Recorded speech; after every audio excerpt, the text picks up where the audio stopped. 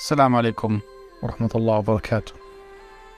ريفلكت البودكاست الخاص اللي بكون بحكي فيه ودردش بالعامية عن مواضيع كتير بتهمني وتهم كتير من اللي ممكن يسمعوني.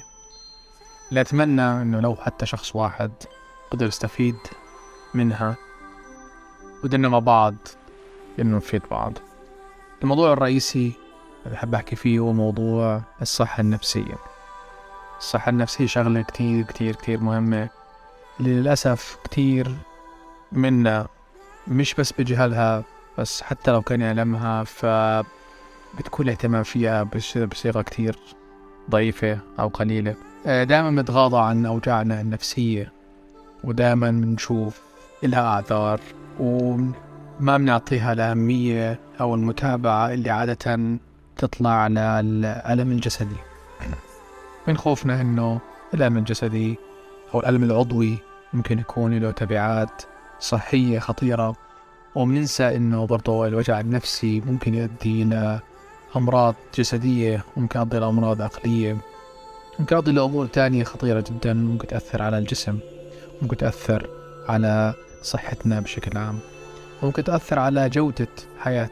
إحنا ممكن نكون عايشين في صحة جسدية 100%، ولكن صحتنا العقلية أو النفسية بمعنى أصح ممكن تأثر أو تعكر صفو هذه اللحظات اللي احنا ممكن نكون المفروض عم نستمتع فيها، زي مثلا الخوف من المستقبل، زي الإفراط في التفكير، زي أمور كتير ممكن فعليا تخرب اللحظات الحلوة اللي مفروض نكون عايشينها إلى آخرها. طبعا لا أدعي أنه أنا من أهل الاختصاص أو أنه قد درست هذه الأمور، بل أنا إنسان مريت بظروف زي ما كثير منا بمر بظروف خلتني أدخل في نوع من أنواع هذه الأمور المنغصات اللي ممكن تخرب التفكير وتخرب اليوم وتخرب بشكل عام صفو الحياة. العلاج النفسي بشكل عام من منظور مش علمي، منظور زي أنا شايفه وجهة نظر أو قناعة وصلت لها، هو إنه هي بتعطينا أدوات وحلول ممكن نستخدمها لعلاج شغلات صارت معنا بالماضي، أو التصالح مع أمور صارت بالماضي. بزيادة كمان تعطينا شغلات أو أدوات ممكن إحنا بالمستقبل الأمور اللي راح نمر فيها تساعدنا من الحد من تأثيرها علينا، لأنه أكيد موضوع إنه تصير الشغلة معانا شغلة لا يمكن أن نتجنبها. الواحد هاي حياة ودها بتتغير، وفيها أشياء وفيها مصايب وفيها أمور خارجة عن إرادتنا وإرادة اللي حوالينا، فالأمور هاي مقدرة إنها تصير بشكل من الأشكال.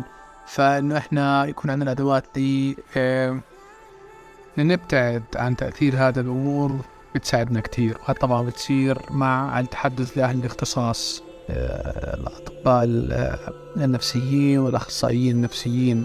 هذا شيء أكيد إحنا زي ما إحنا بنروح لدكتور مختص لما يوجعنا شيء في جسمنا، أكيد يفضل الذهاب إلى أهل الاختصاص لما يكون في شيء عم بيزعجنا نفسيا. وموضوع الخجل من العلاج النفسي شيء للأسف منتشر عندنا، خاصة بمنطقتنا في الوطن العربي، إن الواحد إذا كان عنده مشكلة نفسية وقد تكون برضو لها يعني تأثير بسبب المسلسلات والأفلام، هي إن الواحد بيكون أقرب إلى الجنون من الصحة النفسية.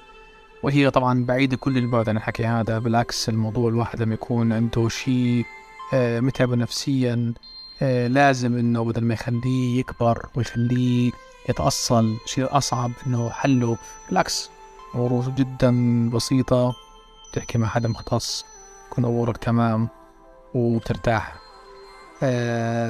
أما أنك أنت يعني نفس الشيء تخلي مثلا شيء لا سمح الله بوجعك في جسمك أو بوجعك في جسمك وتحملوه، قد جسمك لحاله يتعامل معه ويتنحل، أو لا سمح الله تصير أمور أصعب وأمور تحتاج إلى تدخل أكبر.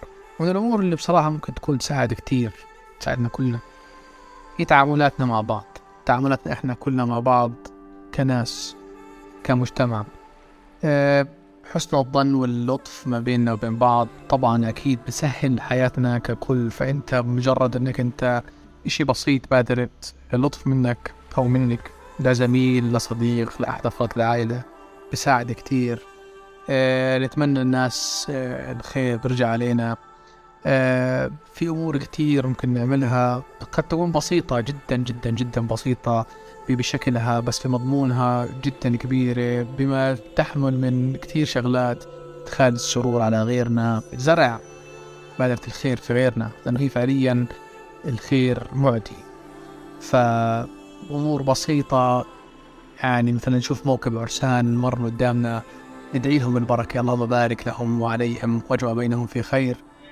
تسمع شيء خبر سعيد لقريب لزميل لحد حتى لو كان غريب أي شيء سعيد تدعي له بالبركة.